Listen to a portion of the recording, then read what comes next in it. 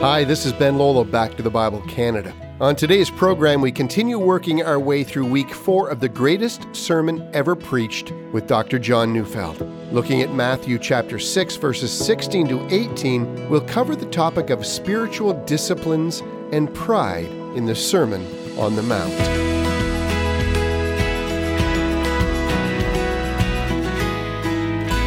We've been noticing that there is but a small step from devotion to God to self-righteous arrogance, which leads to pride and self-glorification.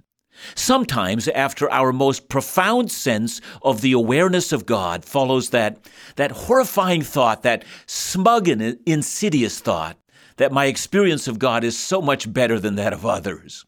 You know, in his book, Mere Christianity, C.S. Lewis wrote, "According to Christian teachers, the essential vice, the utmost evil, is pride. Unchastity, anger, greed, drunkenness, and all that are mere flea bites in comparison. It was through pride that the devil became the devil.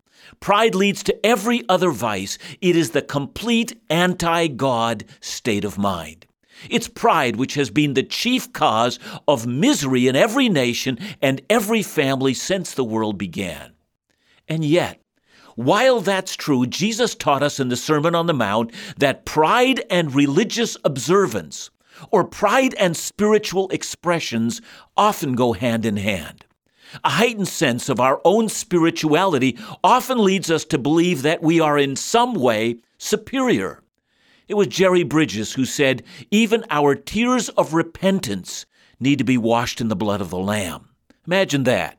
We might even repent and feel smug that we have done so.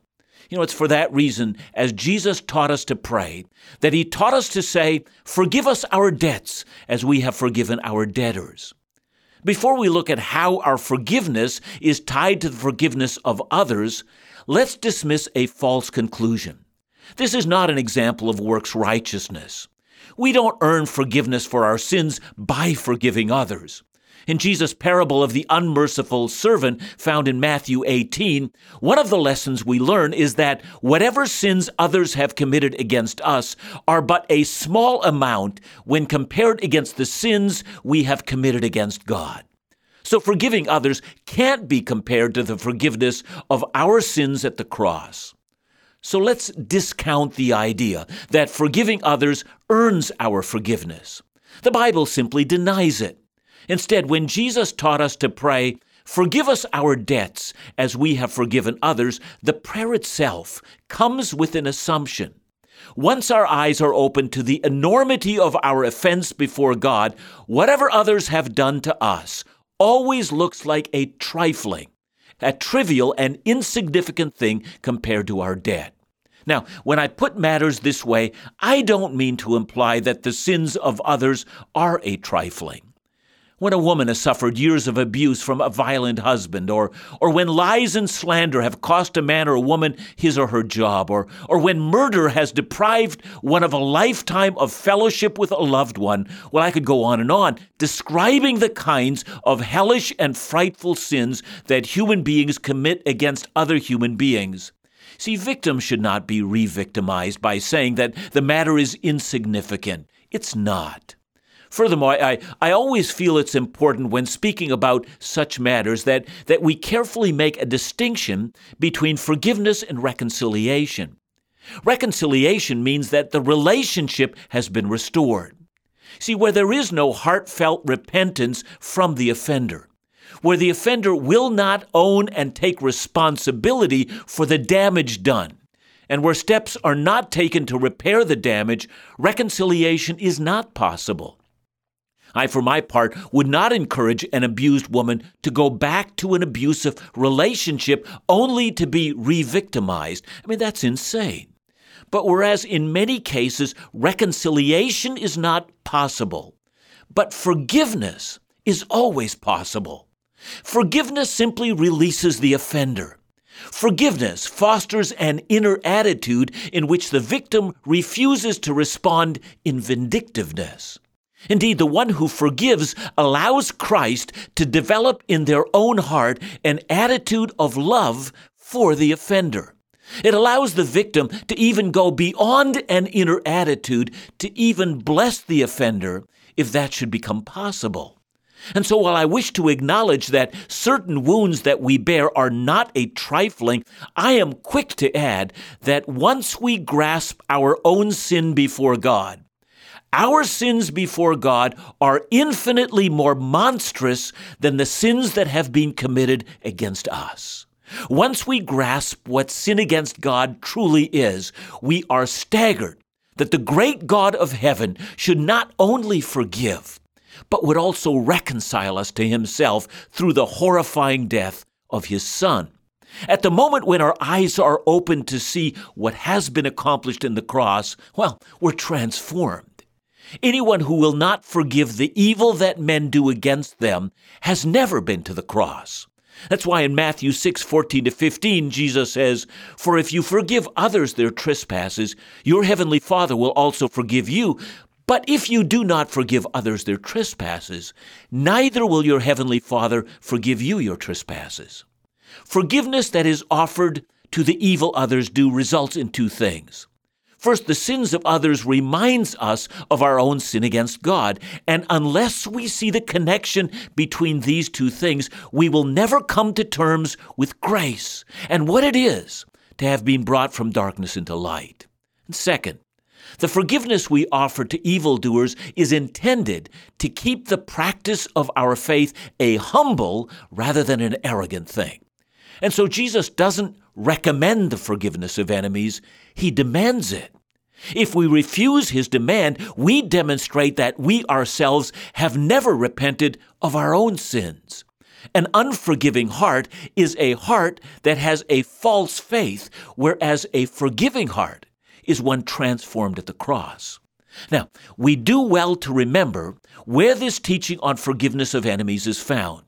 In the first chapter of the Sermon on the Mount, Jesus has been talking about the relationship of his disciples to the world. But in chapter 6, in this section on the sermon, Jesus has changed the emphasis. He's talking about the relationship of his followers to God and to the spiritual dimension of their lives. He knows how quickly the practice of faith can degenerate into pride. And so he's warned his followers not to practice their righteousness in order to be seen by others, and instead has spoken of certain spiritual things that we must do in private. And these include giving to the poor, and it includes prayer. And prayer itself must include the forgiving of our enemies, lest prayer degenerate into arrogance. But now Jesus adds another trap in our spirituality. I'm reading Matthew 6:16-18. "And when you fast, do not look gloomy like the hypocrites, for they disfigure their faces, that their fasting may be seen by others. Truly I say to you, they have received their reward. But when you fast, anoint your head and wash your face, that your fasting may not be seen by others, but by your Father who is in secret. And your Father who sees in secret will reward you." Now at the outset, I'm fully aware at how often the first four words, "and when you fast," have been used by many Bible teachers to make it sound as if Jesus took for granted that all his followers were required to fast. Furthermore, Matthew 9:15 is taken as a further indication of this. There Jesus was asked why his disciples did not fast, and he answered by saying that he would be taken away, referring to his death and ascension then to heaven after his resurrection, and then he said, they will fast. Further examples can be found in the experience of the early church. For instance, in Acts 13, before the sending out of the first ever missionaries, we are told that the entire church was worshiping the Lord in fasting. And so from that, it would appear that fasting was practiced by the early church. It was probably related to times of prayer in which something significant was before the church. Having said that, I do notice that the New Testament contains no teaching on fasting, either in terms of its significance or how it is to be practiced. If one contrasts that to prayer, there are a number of New Testament passages that teach about prayer. And so, if you are like a great many Christians, the question of fasting remains a question. Many Christians have never heard a sermon on it, and many Christians have never practiced it. So where do we begin? Well, I think the best place to begin is to set this teaching of Jesus within the religious context of the Israel that Jesus lived in. See, in the Old Testament, there was only one command to fast. Leviticus 16, verse 31, speaking about the celebration of the Day of Atonement, adds these words, "It is a Sabbath of solemn rest to you, and you shall afflict yourself. It is a statute forever."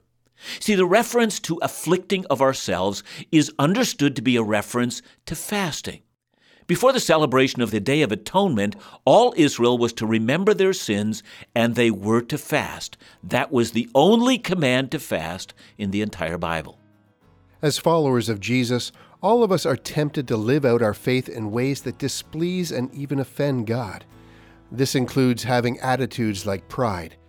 But as we move to this section of the Sermon on the Mount, Jesus reminds us of the importance of being humble and not seeking the approval or recognition of people when it comes to things like fasting.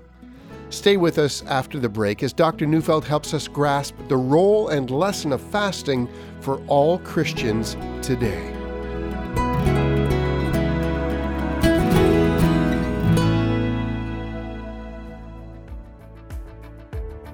Seeing the crowds, he, Jesus, went up on the mountain, and when he sat down, his disciples came to him.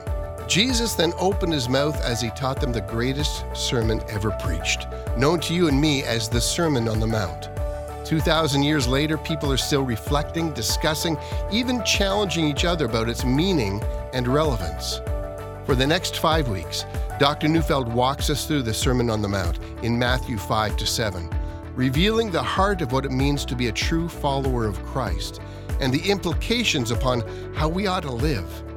Join us on this station every weekday, or if you miss an episode, you can catch up online at backtothebible.ca. For more information or to support this Bible teaching ministry, call us at 1-800-663-2425 or visit backtothebible.ca.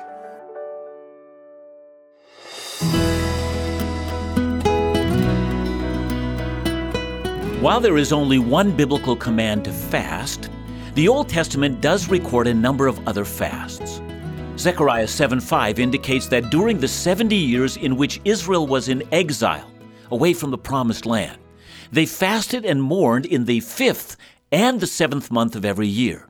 And so this practice lasted for 70 years, and in that, a custom had developed. But most of the fasts that are found in the Old Testament are fasts that happened at special times. These fasts seem to carry with them the idea that the very act of fasting was a kind of voluntary self-humiliation before God.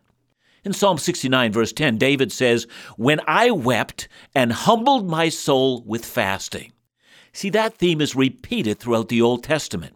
Although it was not commanded outside of the Day of Atonement, we find God's people taking the initiative in fasting at very specific moments, and they are usually related to extreme moments in life. So, for instance, during the time of the Judges, when Israel had been twice defeated by the men of Benjamin, Judges 20, verse 26 says that the people of Israel wept before God and fasted.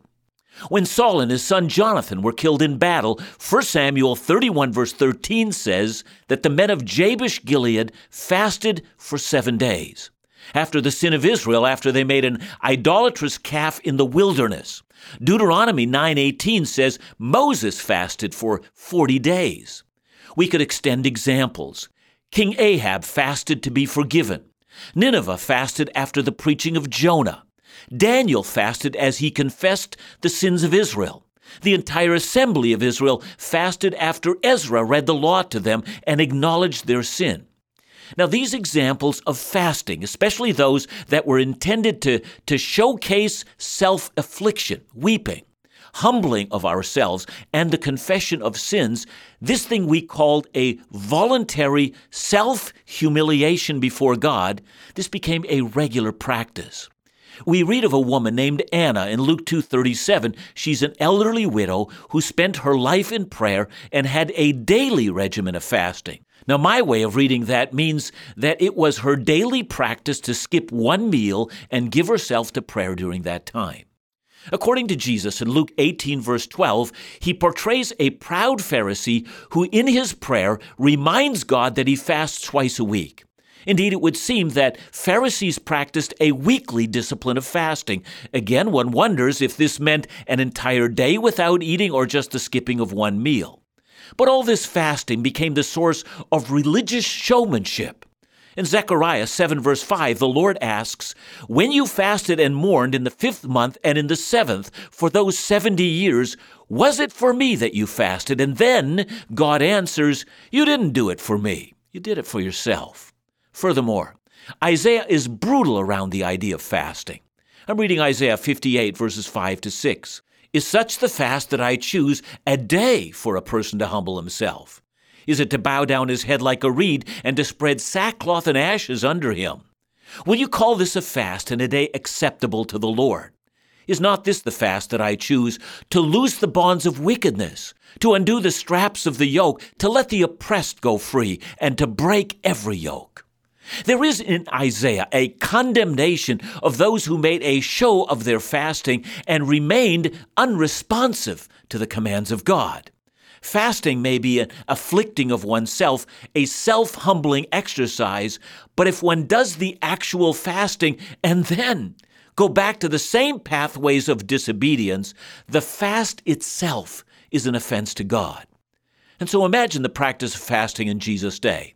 Just like the prayers that were offered publicly, so also fasting usually contained observable features like wearing sackcloth and not washing and not shaving and sprinkling ashes on top of one's head and not wearing the usual oils on the body that were customary to wear. You looked like a mess and smelled like a mess, and you were humiliating yourself as a sign of your humility in the presence of God. And all of this had great effect. Now, before I move to an application, I need to return to the matter of whether Christians should be fasting today. See, it is true that Jesus assumed that his disciples would fast. Let's consider again Matthew 9, verse 14.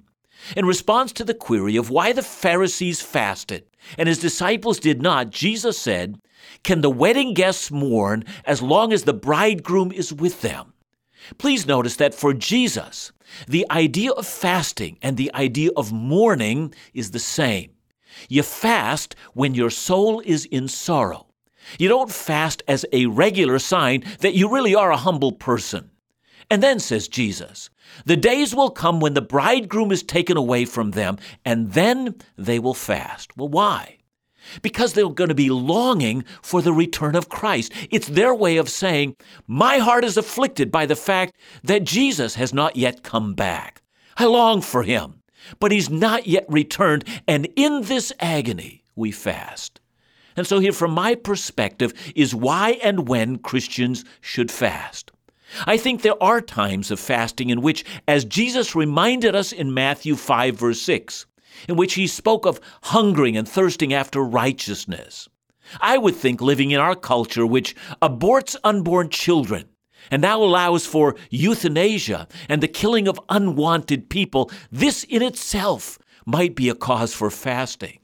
I would also think that fasting for unsaved loved ones, or fasting when we're struggling with a habitual sin that will not die. See, all these kinds of things might call God's people to fast and pray. John Piper has said that when we fast, we put our stomach where our heart is. We grieve over our idolatry.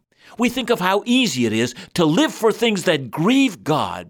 So rather to continue this activity, we allow our body to grieve instead. We take away all the props and rely on God. But now back to Jesus' point of application.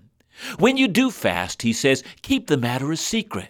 Keep a smile on your face and don't go around with a mournful expression.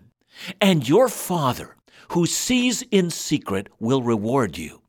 That means that your Father, who hears the desperate prayers and the heart that grieves before him, will answer what you ask. And that's the reason why the question of fasting and the model of the Lord's Prayer go hand in hand. That's also why the issue of forgiving our enemies belongs to the same package.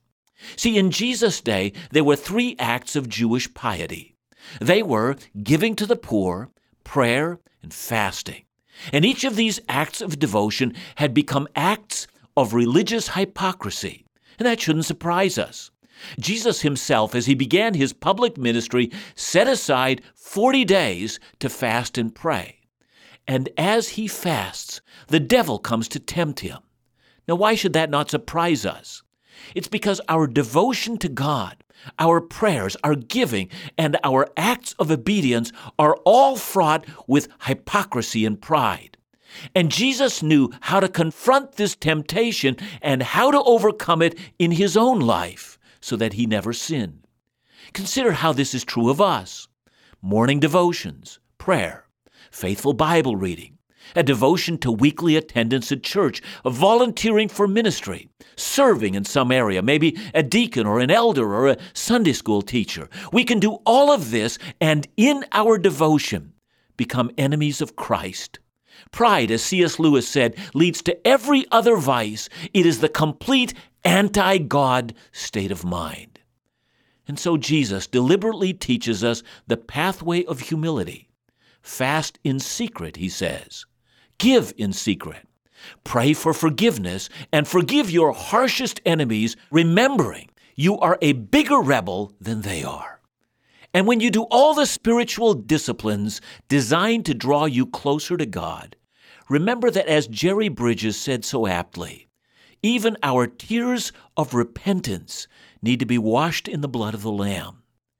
We need to, every single day, remember that pride stays close at hand.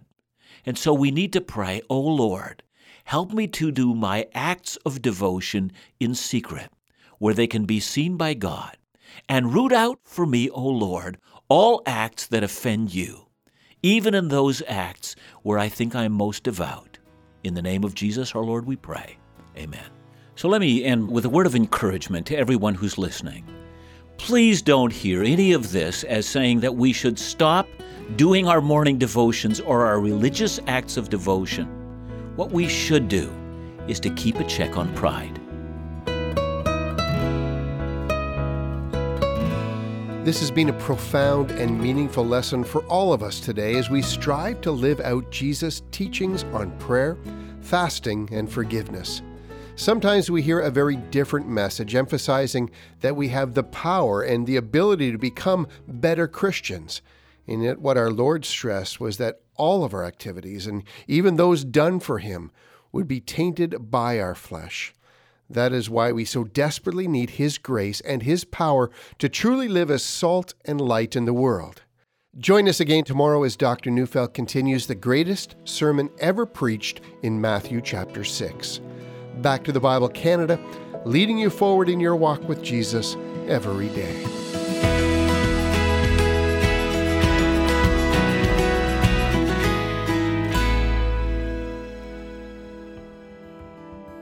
Since 1957, Back to the Bible Canada has provided excellent and trustworthy Bible teaching for Canadians. Our efforts have helped transform the lives of thousands of Canadians from coast to coast to coast.